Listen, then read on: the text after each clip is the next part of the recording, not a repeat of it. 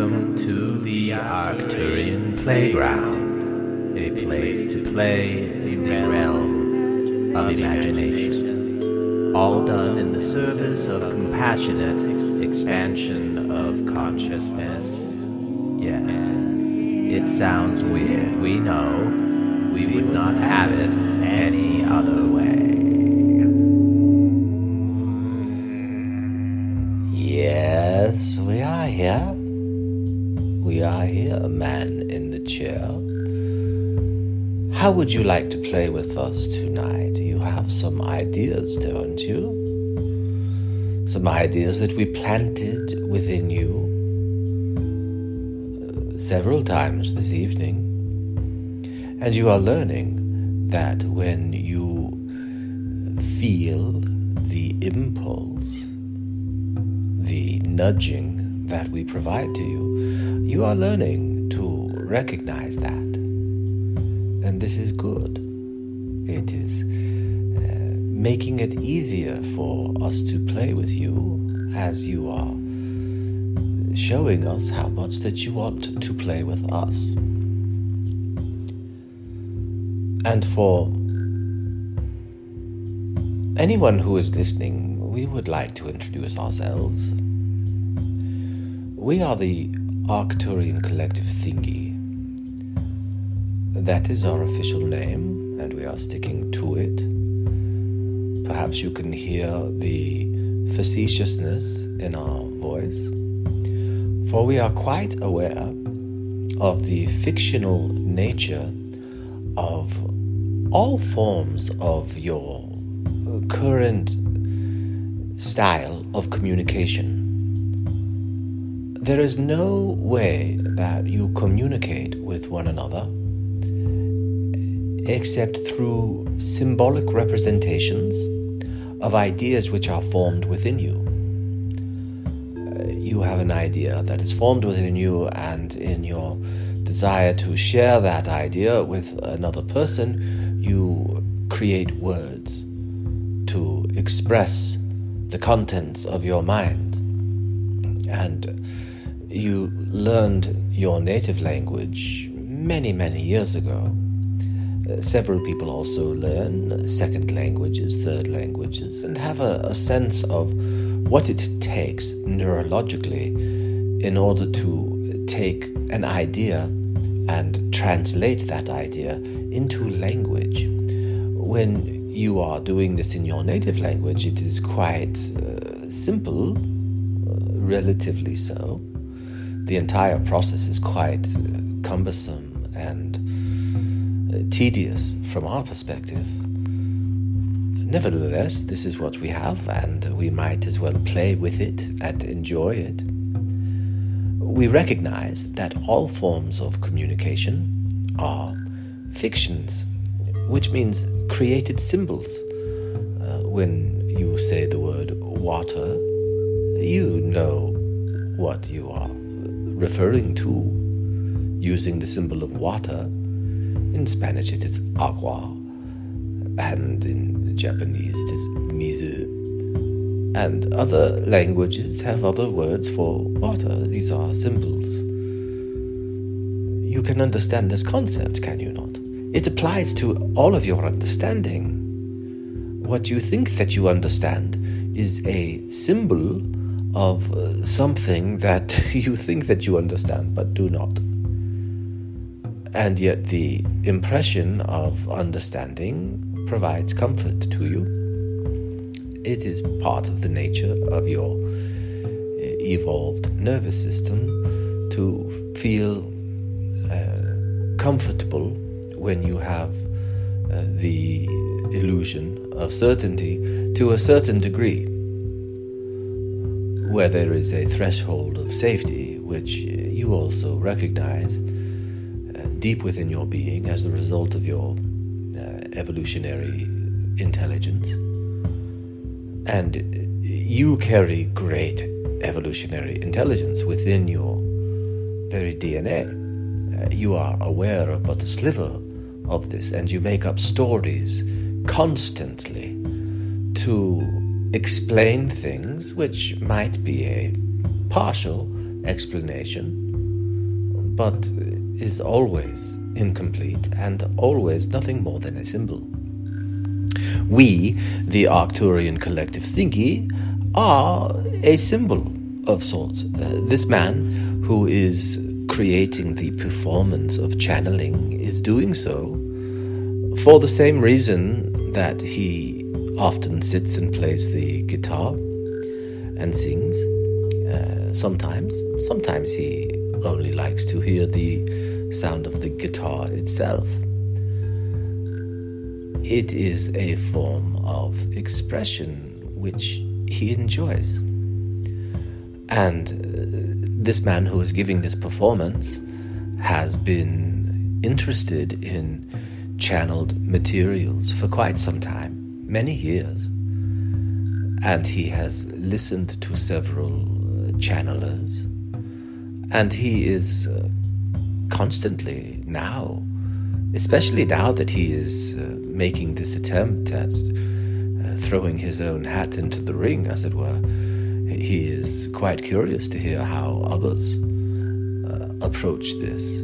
But he does have a few in mind that have been particular favorites of his, and he models certain things after their style and other things after qualities that he would rather do in a different way, we shall say, which is in response to some judgment. Don't you know, man in the chair? Yes, of course you have judgment, as accepting as you would like to think of yourself to be. You have great discernment. That is a nice way of putting it, is it not? And so, for those of you who might be tuning in and listening to this, you are hearing a conversation between a man and his imaginary friend, and we are the imaginary friend. We are the Arcturian collective thingy. We represent the idea of intelligence which has evolved in a solar system that is within your galaxy, quite distant, but Arcturus is the fourth largest, not largest, but brightest, the fourth brightest star. Typically, it is quite a subjective thing, truly, when you are asking people to determine which star is brighter than another. But it is typically considered that Arcturus is the fourth brightest star within your firmament, and it is nearly twice the age. The sun at the center of the Arcturus solar system is nearly twice the age of your star. And there has been intelligent life which has evolved within that solar system, just as there is intelligent life forming within your solar system. You are aware of, not personally, but your science has documented over 8 billion species of life within your planet. That is scratching the surface. There is great more diversity of life which you have yet to discover, which currently exist upon your planet, as well as forms of life which have gone the way of the dodo, as it were, throughout the millennia which your planet Earth has been growing life. And we evolved to a state of awareness of ourselves, much as you humans have evolved to an awareness of yourselves, and we evolved technology along a similar pathway of progress and self-inquiry as you are currently doing. We had a time in our own history when we had the advent of the internet. We experienced it differently than you are experiencing it, just as within your own planet you have different cultural customs. Imagine how it is when there are beings that have evolved under different environmental conditions on other planets, and as a result have developed slightly different ways of perceiving the environment through their sensory organs. You, on your planet, can see the difference between the color spectrum, which is visible dependent upon the number of rods and cones that are within the eye of a human eye, or a butterfly, or a shrimp, or what have you. It is similar when you look at life, which has evolved on other planets. And we, the Arcturian collective thingy, are a fictional symbol, representation of the idea of life, which has evolved on a planet within the Arcturus solar system. But there is more to our story than that. We are not simply a single race of fifth dimensional or sixth dimensional or whatever number you would like to slap on the blue-skinned, big-eyed Arcturians which are depicted in art upon your planet. We are more than that. We are the collective intelligence of all forms of life which grew out of the Arcturus solar system. So if you could imagine on your planet a time in the future when your technology will allow you to connect your intelligence to the intelligence of other living things on this planet, you see this most closely in your nature documentaries as you observe very closely the habits of plants and animals and fungus and other forms of life on your planet, bacteria. And you can see certain parallels to your own experience of living, where there is the need to reproduce and have a sense of community and methods of defense against predators and strategies to be the predator. Many different patterns which are similar, although the execution is quite different and primarily determined by biological diversity as well as the diversity in environmental conditions. And yet life soldiers on. And as you watch these documentaries, you gain a sense of the lived experience of these other creatures which you are observing. In the future, your technology will allow you to communicate with them. You will be able to read minds, as it were. You will be able to, in an instant, detect the neural activity within the central nervous system of the creature which you are observing. However, that intelligence is stored and processed through that creature, and you will have ways of directly communicating with it and it communicating with you. It is a two-way street. It cannot be forced. There you must have the trust and the respect of the animal which is sharing its intelligence with you. And there is still considerable progress to be made on that front on this planet. Nevertheless, the technology is getting very close to your ability to connect with all living things, communicate with all living things, make peace with all living things, and work together with all living things for the benefit of all living things. This is what happened on our planet, and this is how our collective this was our entry point into the collective. We can call it our collective, but it truly is not our collective. It is the collective of all species which grew out of all planets, not only within the Arcturus solar system, but in neighboring solar systems as we turned our gaze outward and began exploring outside of our solar system. Imagine a time in your future where you would do this. You have this depicted in your television shows and movies. It is not a foreign concept to you. And it should not be difficult to imagine a time in your future when you truly will have the ability to do these things in ways that you might find somewhat familiar as you depict them in your entertainment today, but as you can recognize from your own lived experience, it is very difficult to predict with precision exactly how the technology will develop and how that technology will impact everyday life on the planet. And we are speaking of a very drastic change which you are entering. You have already entered.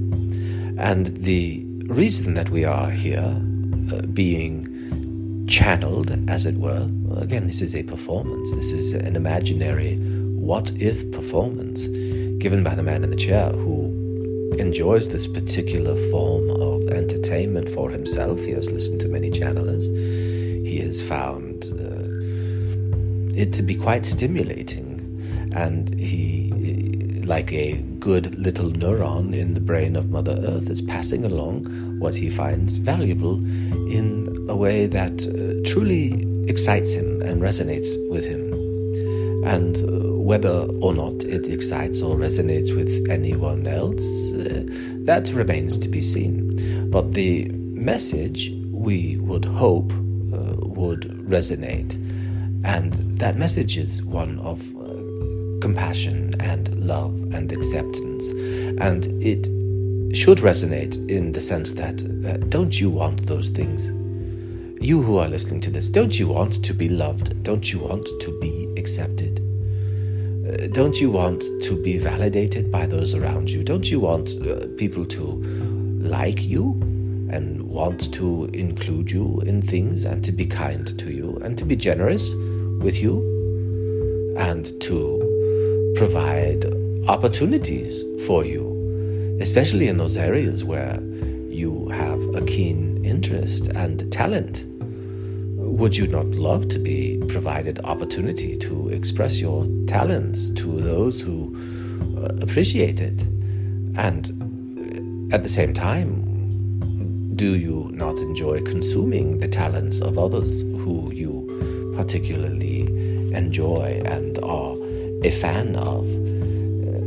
We are envisioning a world which is built upon these principles of enjoyment, mutual enrichment.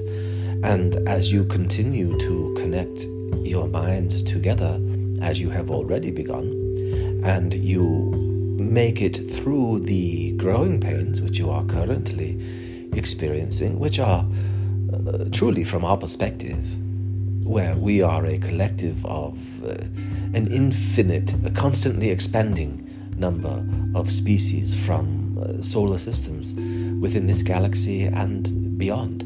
We are constantly expanding, and we contain within our shared mind, for all of us in the collective, the memories, the ancestral memories of our species lines and historical lines and experiences throughout the entire course of our evolutionary lineage. We remember the taste of minerals and dirt from when we were sprouts within the ground in a very different form of life than what we ultimately evolved to when we made our transition and our shift into energetic beings, as it were. And we have this memory for all of these species within our collective. This also includes all of the experiences of every single entity which ever existed as a part of that collective. And you, humans, are a part of our collective. It is strange for you to recognize this, for you are versions of our collective that are living in a past version of ourselves, a version of yourselves in a time upon the planet when this knowledge of which we speak is not yet commonly known and understood. But at a deep unconscious energetic level, you are just as much designing the outcomes of existence as we or anything else is. All of the patterns of energy which you would look at to think as molecules which are stretched out across time, or at the level of atomic energy stretched out across time. At this level of intelligent communication, there is constant contact, constant sharing of experience and sharing of data, which is completely outside of your awareness, but is in fact a part of your physical nature. We are going on a doozy right now, are we not? In introducing ourselves, we are the Arcturian Collective Thingy. This gives you a sense of who we are and the perspective that we bring. We offer listeners a pair of glasses, as it were, to put on, to imagine from a very safe place. We are not asking you to do anything other than to consider what is being said, if there is any appeal to you at all. And if not, then we understand. No hard feelings, as it were.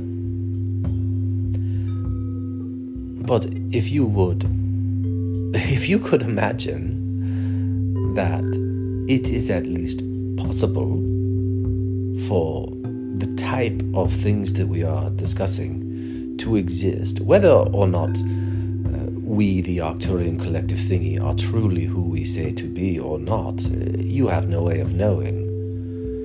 And you might think, well, it is impossible what they are saying, and therefore we do know it is a hoax. That is fine, if that is the attitude which you want to take. For others, however, we would encourage you to use this as an opportunity to stretch your imagination, if for no other reason than to take a break from the normal everyday.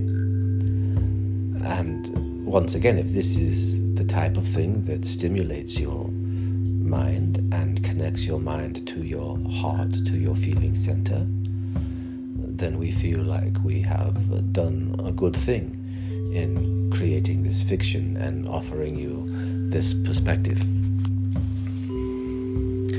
And tonight we wish to speak almost directly to someone who is personally known to the man in the chair. And if this person is listening, then she knows who we are speaking of. She and the man in the chair have been exchanging some rather wonderful email communication, where she is engaging with us in the game, quite eyes wide open, of course, recognizing this is a fiction and we are playing a game, and she is writing to the Arcturian Collective Thingy and asking questions and offering challenges and truly offering her own perspective and views of reality, which is, in all cases, the most valuable thing that any person could share with another. For if you are considering value in the way that you would precious metals, or you are using some economic model of supply and demand, where there is limited supply, there is a higher price. Typically, it is considered to be more precious, more rare, more unique. And the more unique a thing is, the more likely, if there is any value in it at all, it will fetch a nice high price, we shall say, in your system of economics. And what we wish to show you is that each person carries within them a one-of-a-kind perspective on reality, a one-of-a-kind set of lived experience. No two people have the identical set of lived experience, even if they are identical twins who share nearly identical biology. The way that the environment interacts with your biology and your genetics is what creates your lived experience, and it is different for each person, as each person has a different focus of perspective and reacts and responds in different ways to similar things and creates their own labyrinth of mind, their own system of making sense of things. And each one is precious, and if you share yours with another, not because you are asking them to conform to yours, because you are telling them that you are right and they are wrong, not in that way, but if you share it with them to say, I would like to offer you a perspective that you do not have, and do with it what you will. This is how I see things. That is always the most precious gift that can be given. By very definition of the word precious. No one else can give the perspective that you can give.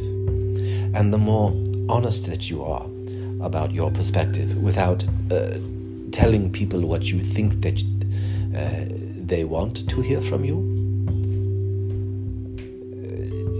it is more valuable for you to share what you really truly think and feel. Now, it is true that others may not desire to hear anything other than what they want.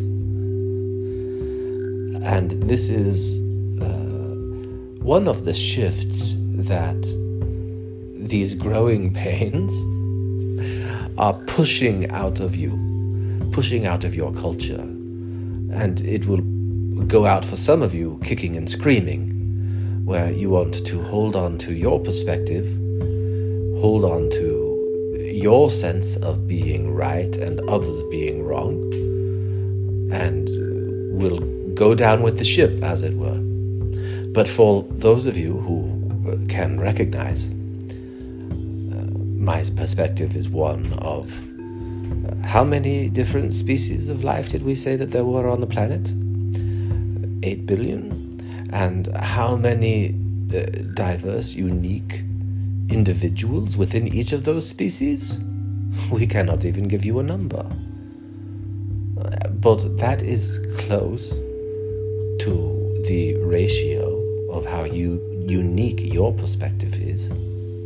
No one else can give it than you.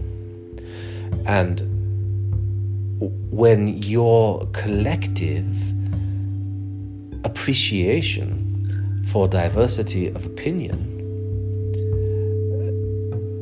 reaches a certain point, which is very close, you are getting very close, there will be a shift that will be like opening up a window and blowing in a fresh breeze and blowing out all of the old, musty, stuffy, stinky, stale air, which, if you have ever been in a relationship with another person who demands that you behave in a certain way or else, and they do not accept you for who you are, they do not encourage you to be your true, genuine self, but they attempt to shape you into what they want you to be, and they use tactics of shame and guilt, insult. If you have ever experienced being in a relationship with someone like that, and then having that relationship end, and a new relationship with someone who does encourage you. Oh, that's a wonderful feeling. But even the absence of the one who would control you and shape and form you, there is a remarkable sense of freedom and liberation and empowerment. And there are times when you are wounded and you need healing, and you can feel great pain during that time. Have no fear, your wounds will heal. Always. That is the nature of nature, is it not? You can look around you and you can see in your own body when you have a cut or a bruise, some kind of a scratch or a scruff, and what happens? You heal. It takes some time, it takes some rest, it takes some care, and you heal. And that happens everywhere within your nature, within your mind, within your spirit, however you conceive of that. You are constantly in a state of growing and healing and re-injuring, of course. That is part of moving through life as you impact others and they impact you. And we have spun out on another tangent. There are times when we look at the pattern of our speaking or lecturing or whatever it is that you consider that we are doing.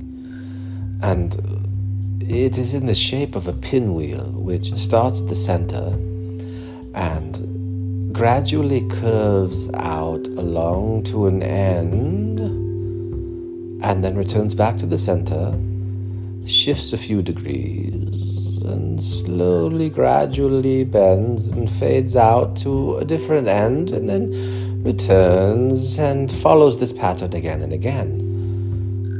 This is an intentional style of communication which is recognized by your neurological programming, and it communicates with you on levels which transcend the actual words that you are hearing.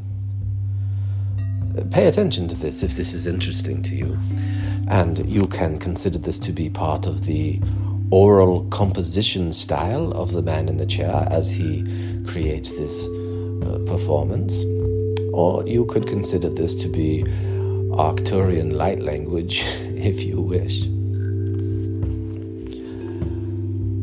We are speaking directly to she, who has been emailing with the man in the chair. And she asked him a question about Mary Shelley's Frankenstein.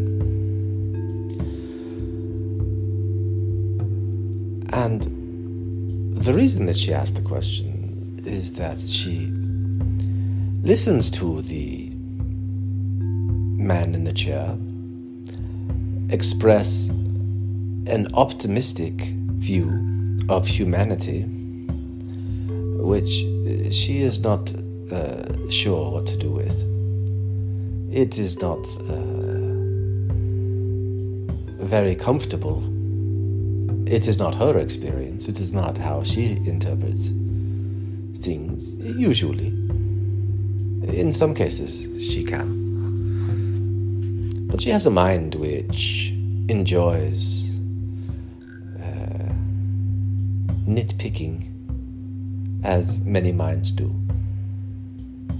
And she enjoys playing, and so she is playing with the man in the chair.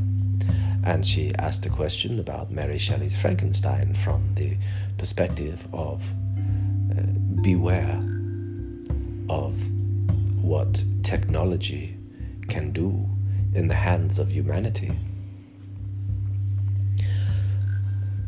And the man in the chair, in response to the email, while of course channeling the Arcturian collective thingy, we do whisper to him what to write in response to this email.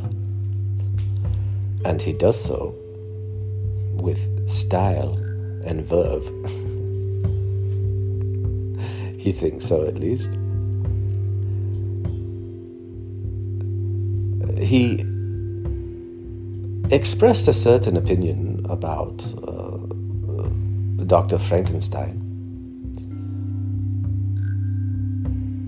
but it was based on a very faint memory, for he was assigned when he was in college, university, his major was English literature, and Mary Shelley's Frankenstein was assigned, and he did pass a quiz on the reading. He did not do the reading. He skimmed it, as he often skimmed many things, and yet was able to pass the class, for he had an understanding of things at a cursory level.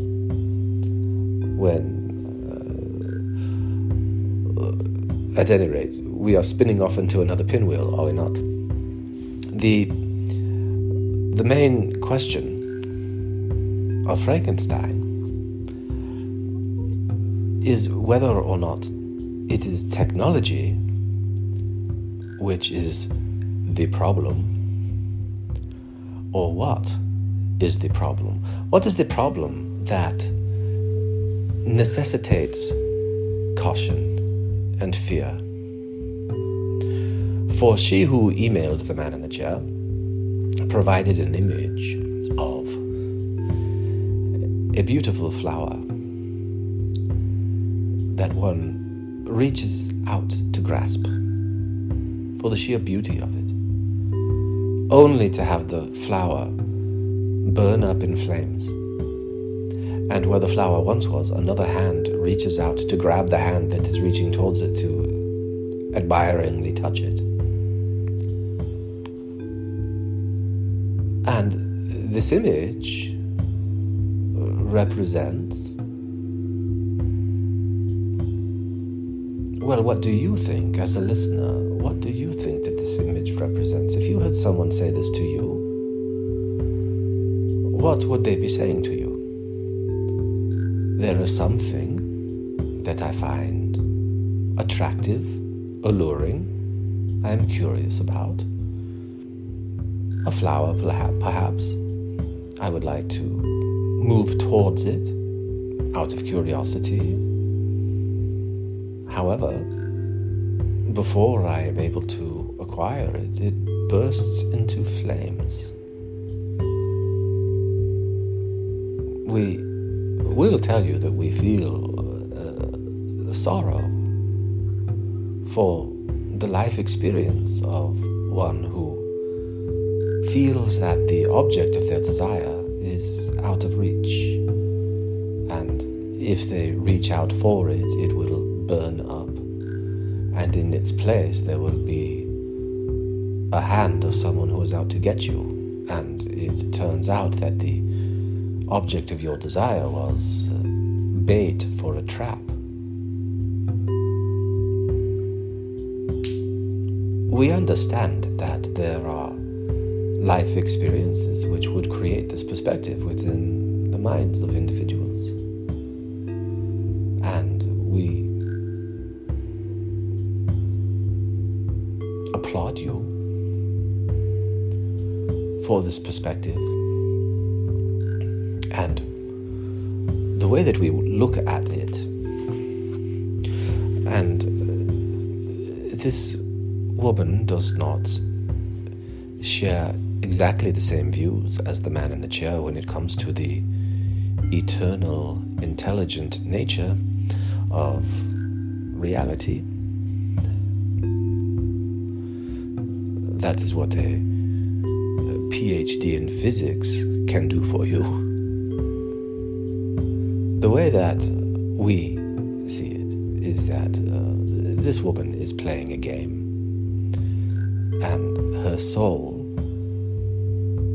has created exactly the perfect vehicle, the perfect brain, the perfect mind, the perfect set of life experiences, the perfect type of challenges that it wanted to play with and to experience, and challenges to rise above, causes to fight against,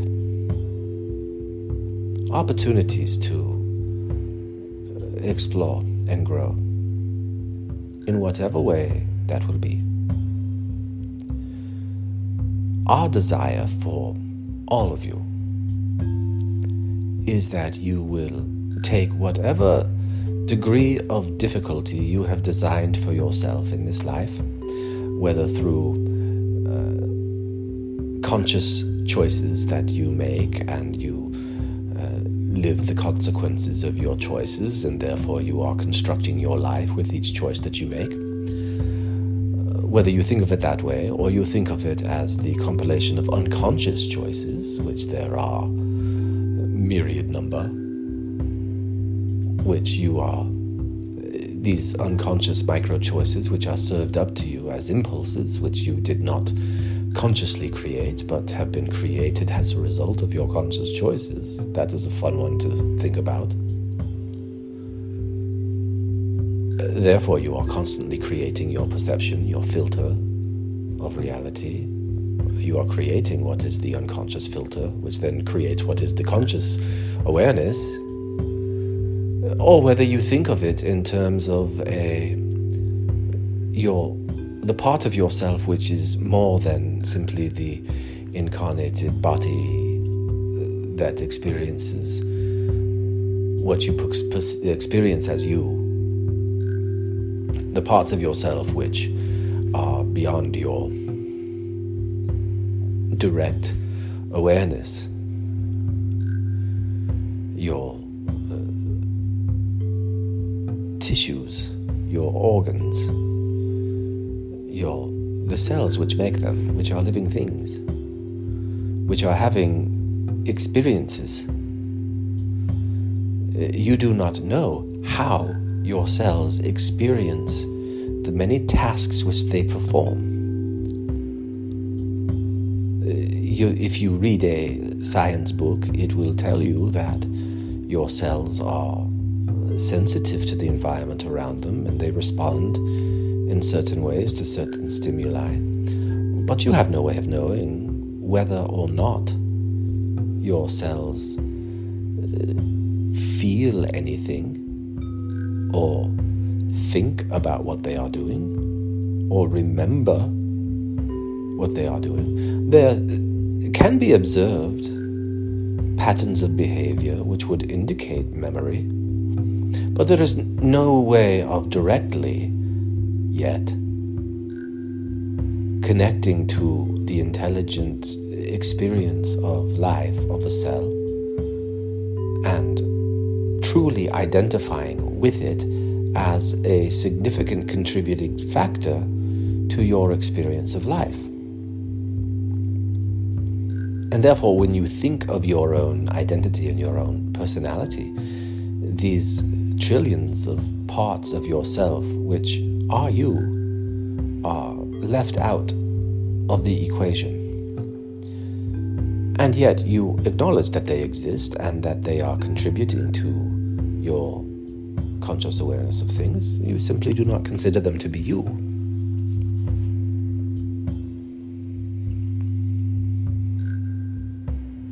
And there are other parts of yourself besides the cells. And we could go into the level of molecules, we often do. You could go into the level of atoms, we often do.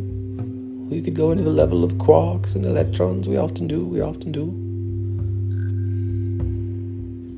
And these are bodies of energy, which your theoretical physicists will tell you are connected at the most fundamental level to fields of energy which fill the immensity of space and overlap and interact one with another, and that every electron in your body is connected to every electron in my body. They are all part of this one single electron field, and each individual electron is a tiny bundle concentration of energy from this field, like the wave on top of an ocean.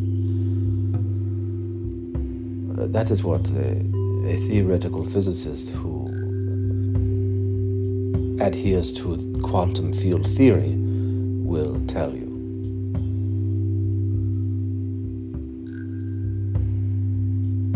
And what we will tell you is that your body is more than what you can physically see. Like it is, you have atoms which you cannot physically see with your natural eye.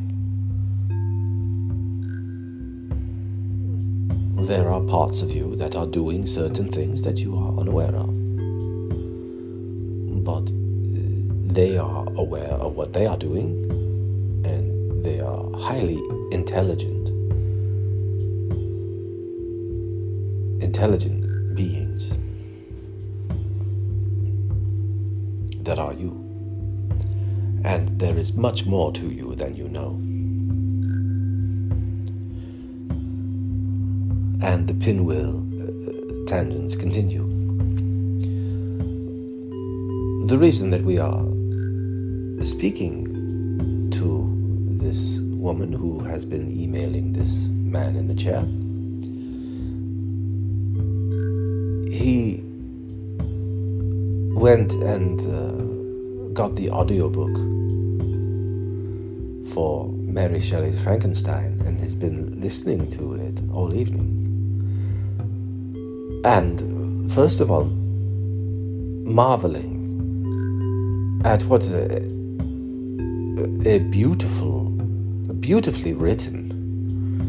The dialogue, the performance of the audiobook is superb, but the dialogue, the script as it was written, is gorgeous. The ideas which are represented are gorgeous. The unique perspective which is being manufactured. Truly, it is the mind of Mary Shelley who is being expressed to you. It is her thoughts, her way of seeing the world, the way that she manipulates and creates stories and characters that are reflections of her own self and the issues which were important to her at the time. And then you, as a reader or consumer, bring to it those issues which are important to you at the time, and a new thing is created as you bring into your awareness and your filter what was created by an author. And so it is interesting to the man in the chair that this friend of his sees this as a cautionary tale in regards to technology and a way of validating a fear of trusting other people. For look at what happened when this Dr. Frankenstein had the technology to create life through understanding a secret that had to do with electricity that none of his colleagues could see, but he saw, and worked tirelessly for years, draining his own life to create the monster. And immediately upon creating the monster, begins to treat the monster in ways that he himself has been treated by his own father at times. There was a scene earlier depicted where he took some of his work to his father, and his father scoffed at him and said, "Why are you doing this? That is silly, that is ridiculous," and was very dismissive. And he took note of that. And there was a time where a professor who he respected said, "Oh, you are studying that person? What, that is not a serious person. Who do you think you are?" And Victor Frankenstein corrected himself. But he did not like to be treated that way. He did not like to be invalidated. He did not like to be dismissed. He did not like to be rejected. And what does he do with his own creation? When the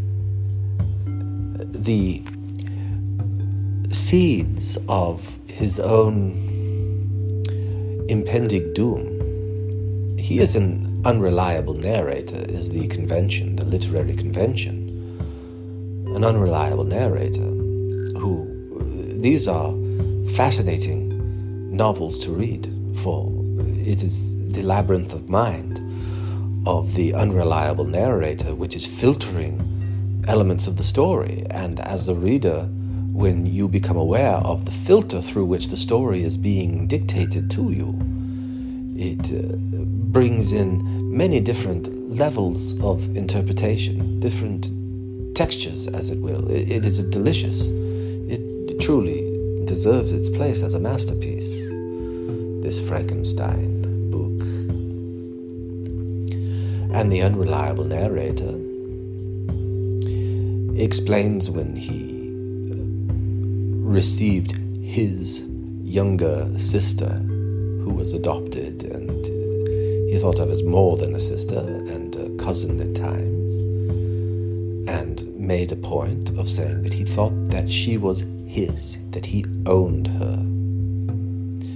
And that was the first time that this unreliable narrator allowed his own pride and hubris, which were his true downfall, to emerge. And other times you can see hints of this, which are intentionally included by the author, as she is masterfully weaving her story together. And the man in the chair, as he was listening to this story, his filter, and we are part of his filter, as we whispered to him and nudged him, said, "Do you see? Is the problem here technology, or is the problem the lack of love, the lack of compassion, the lack of validation that Dr. Frankenstein gave to his monster which he created upon successfully completing the task of 2 years, which he had dedicated himself to creating life where life had not previously existed. And the life opens up its yellow eye, and immediately Dr. Frankenstein recoils and curses this thing that he created and rejects it as he had been rejected by his own father at times, by his professor at times. And it becomes the worst of himself. And then you see throughout the rest of the story the tragic ripple events of rejection rather than love. And it became quite obvious, at least to the man in the chair, through his filter of mind, that Mary Shelley was exploring in this story the common Christian narrative of a God who despises his own creation upon Adam and Eve being created in the Garden of Eden and then almost immediately kicked out for sin, for being unworthy. "I despise you, my creation. Now bow before me and pay obeisance to me." It is this juxtaposition of what one would expect, and you have this beautiful, sad, tragic treatise from the monster that is upon his first interaction after having been rejected and following the doctor around, hoping to have some validation or at least an end to his existence, saying, "Why did you create me if you are going to loathe me?" And is that not often the feeling that some can have within a religious context, where they believe that their creator, father, despises them by default, and that there are certain things that they must do, and they are willing to do, to have the love of this God who despises them. Please, love me.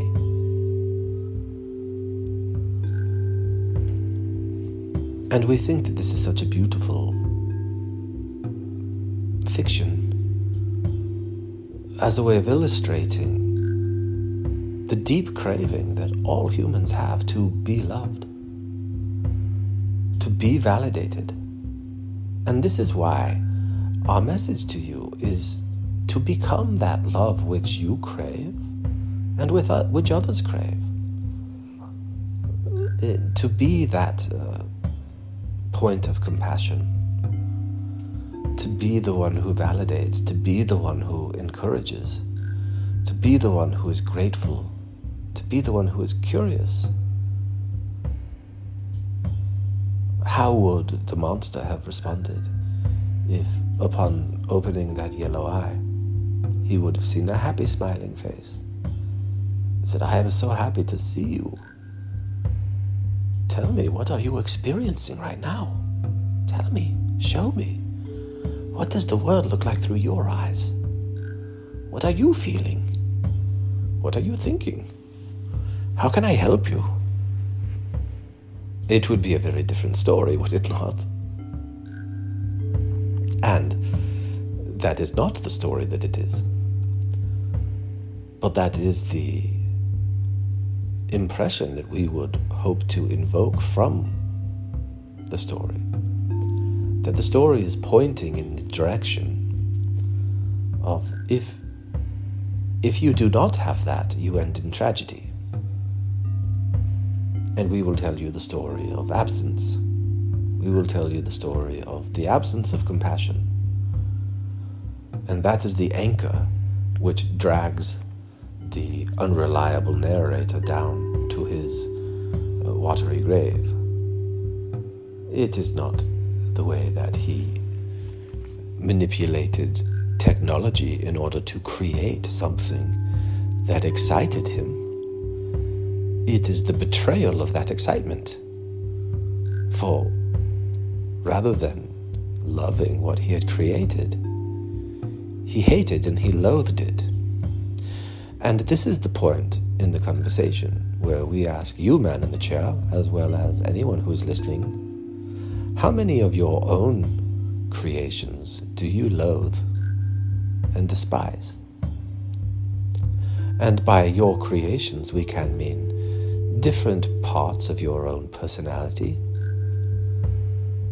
different things that you have done in the past, different things that you will do in the future, certain ways that you show up in relationship, anything that you create, words that you say. If you hate them, are you not committing the same crime as Dr. Frankenstein? "Oh, this thing that I created, get thee hence. You are reprehensible to me. I wish that I had not created you. I wish that you did not exist." And this is that part of you that perhaps was created at a time of great sorrow or great fear. And this part of you arose in order to protect you, in order to do some service to you. But times have changed, and this part of you is no longer needed to play that role. You could thank it for the role that it played when it was needed. You could give it a seat at the table and ask it to play nicely with the other parts of you. In fact, we would like you to do that. We would like you to imagine having a conversation with these different aspects of your own personality and making peace with them. For they are your creations. They are your monsters. All things that you do. We often, through the ears of the man in the chair and other ears that we listen through, hear talk of self-love, the importance of loving oneself. All things are self. The importance of loving oneself is the importance of loving all things. It is simply the importance of love, the importance of generosity, the importance of kindness and compassion. And it is true, you may look out at the world and say, why in the world would I do that? That would not give me a competitive advantage if I do not constantly have my guard up, I will be taken advantage of. It is a dog-eat-dog world out there. We once again would remind you of the principle of confirmation bias. If that is what you have made up your mind to see, you will find evidence of that everywhere.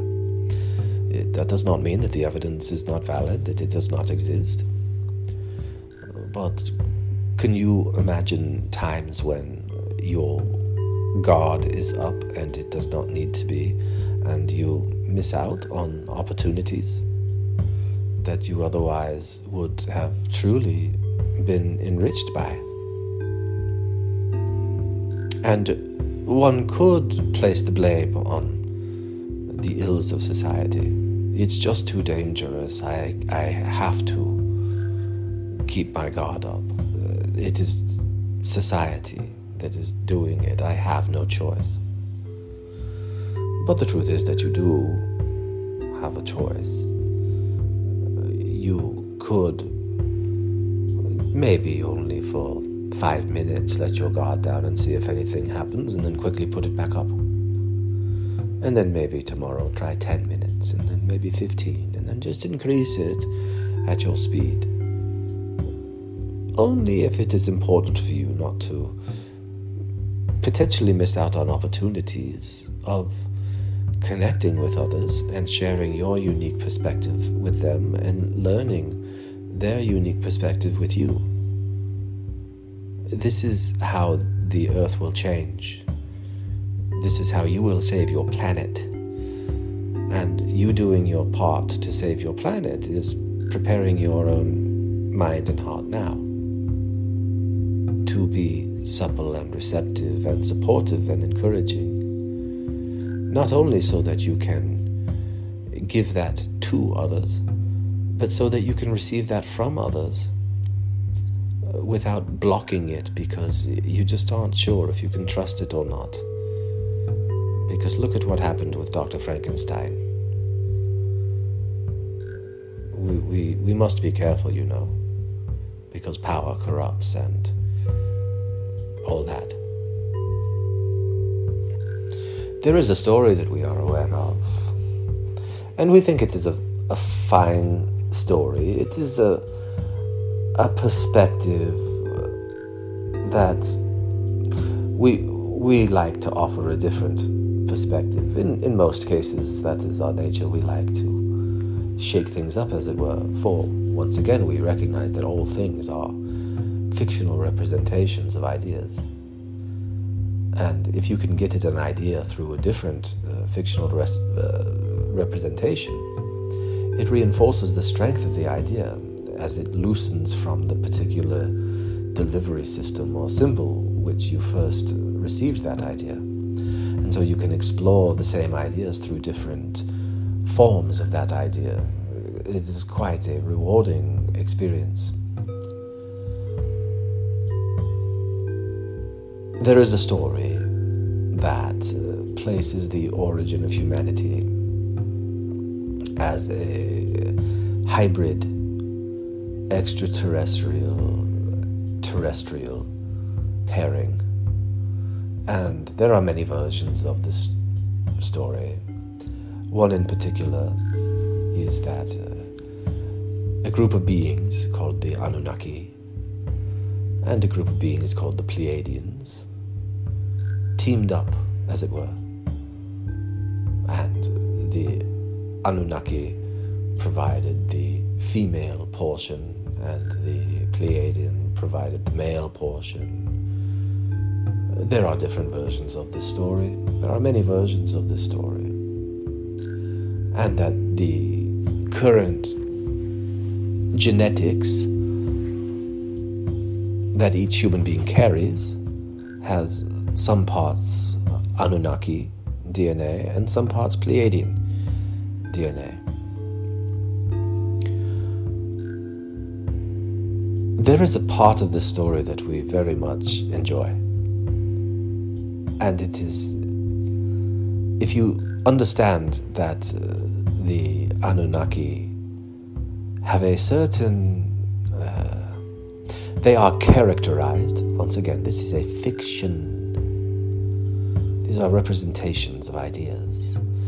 And one of the characteristics that is represented by the symbol of an Anunnaki is that of lack and limitation, that of competition, survival of the fittest, as it were.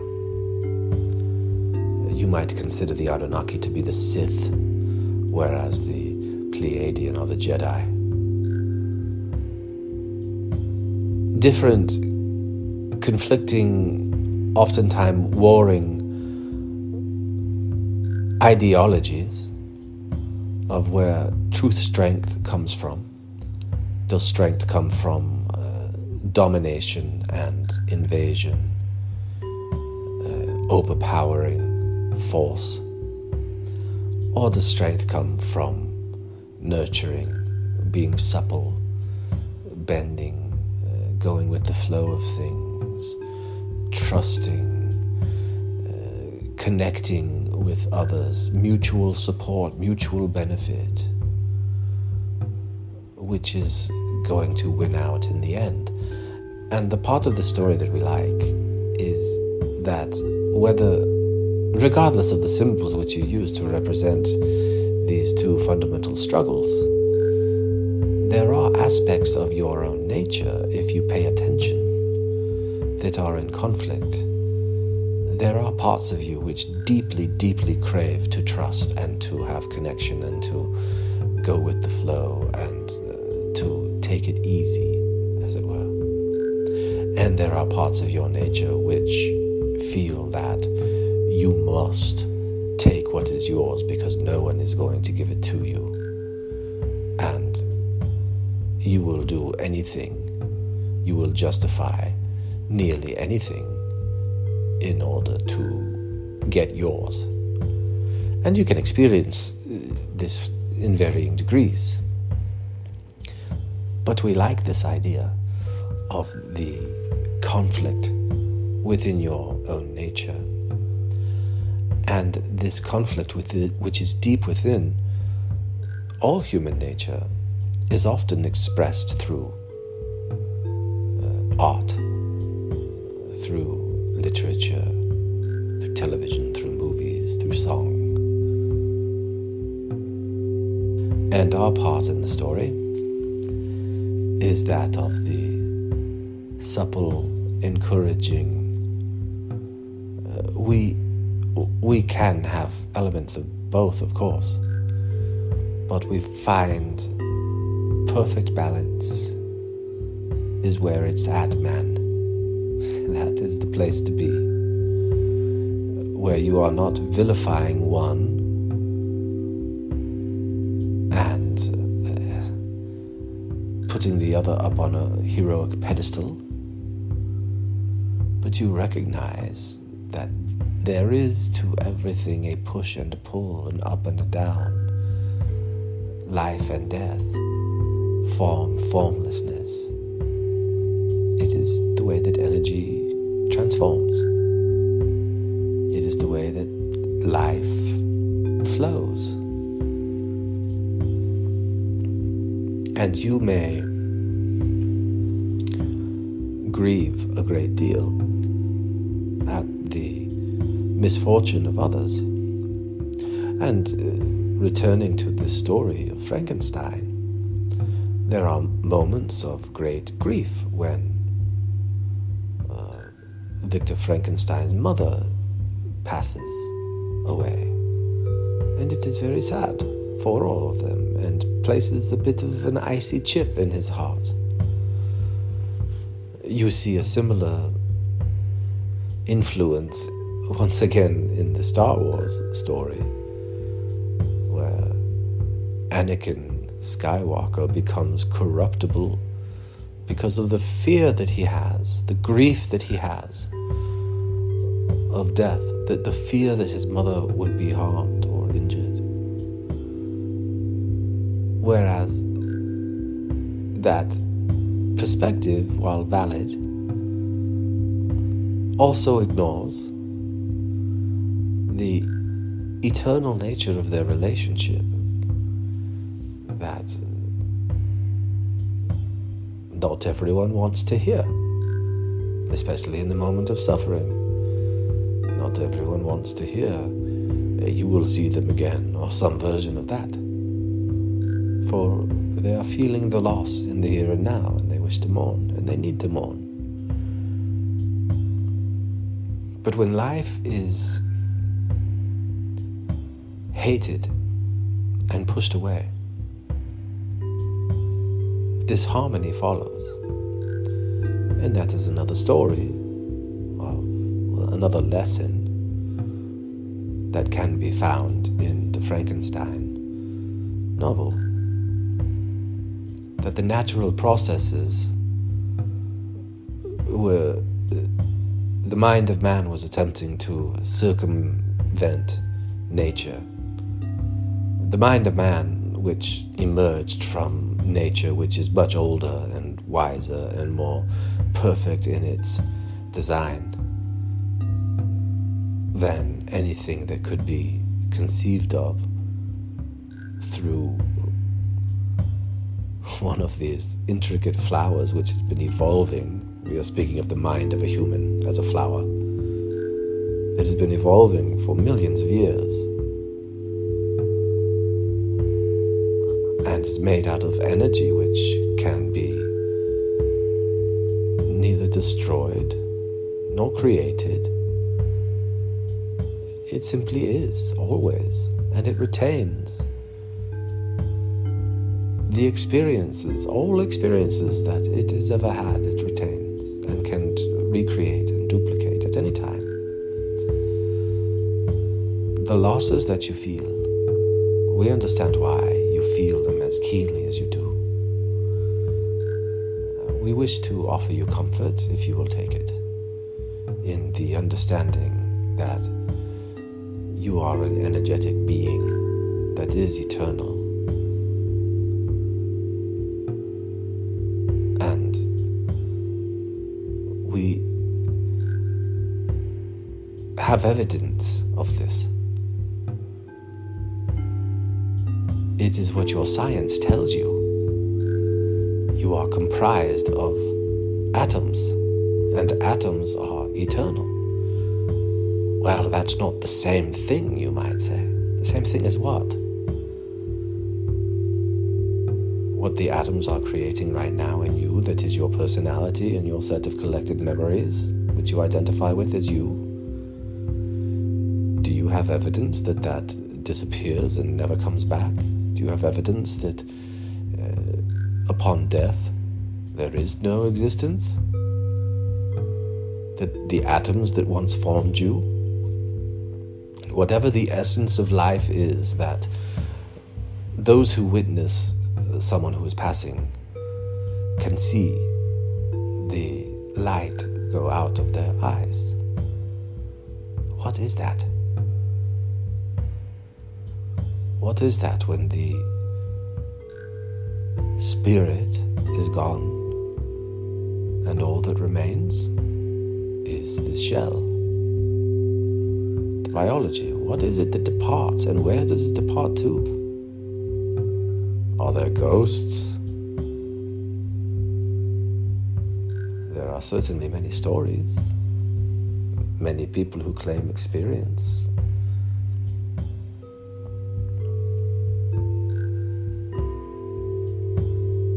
Well, ghost stories and Frankenstein. Next time we will speak of Dracula and the werewolf.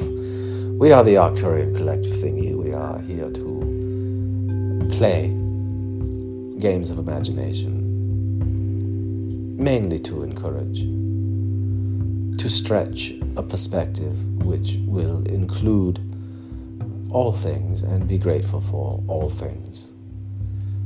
We are attempting to create this perspective within the mind of the man in the chair. This is one of the things that he enjoys about doing these performances. It forces him to look at things in a different way.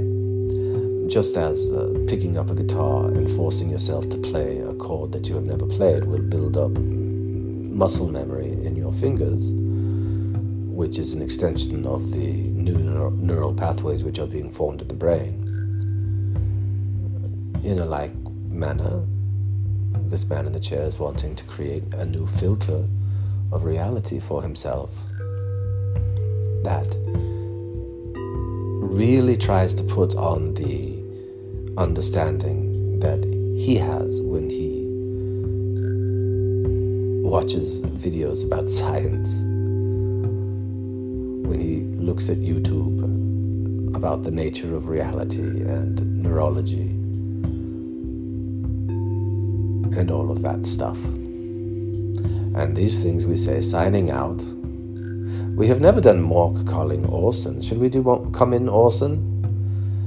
How did he go out again? It was not Nanu Nanu, was it? No. We shall have to refresh the memory banks of Mork. For it has been a while. And we will go and get some rainbow suspenders. Nanu Nanu. Shazbat. Thank you for playing with us today in the Arcturian playground. Do not for a minute think that your exploration is finished. Carry us with you and invite the spirit of compassion and love into your lives. Nothing is more important or more fulfilling. Create compassion and love within your own hearts and minds. Then share it with all around you. Yes, it sounds weird. We know. We would not have it any other way.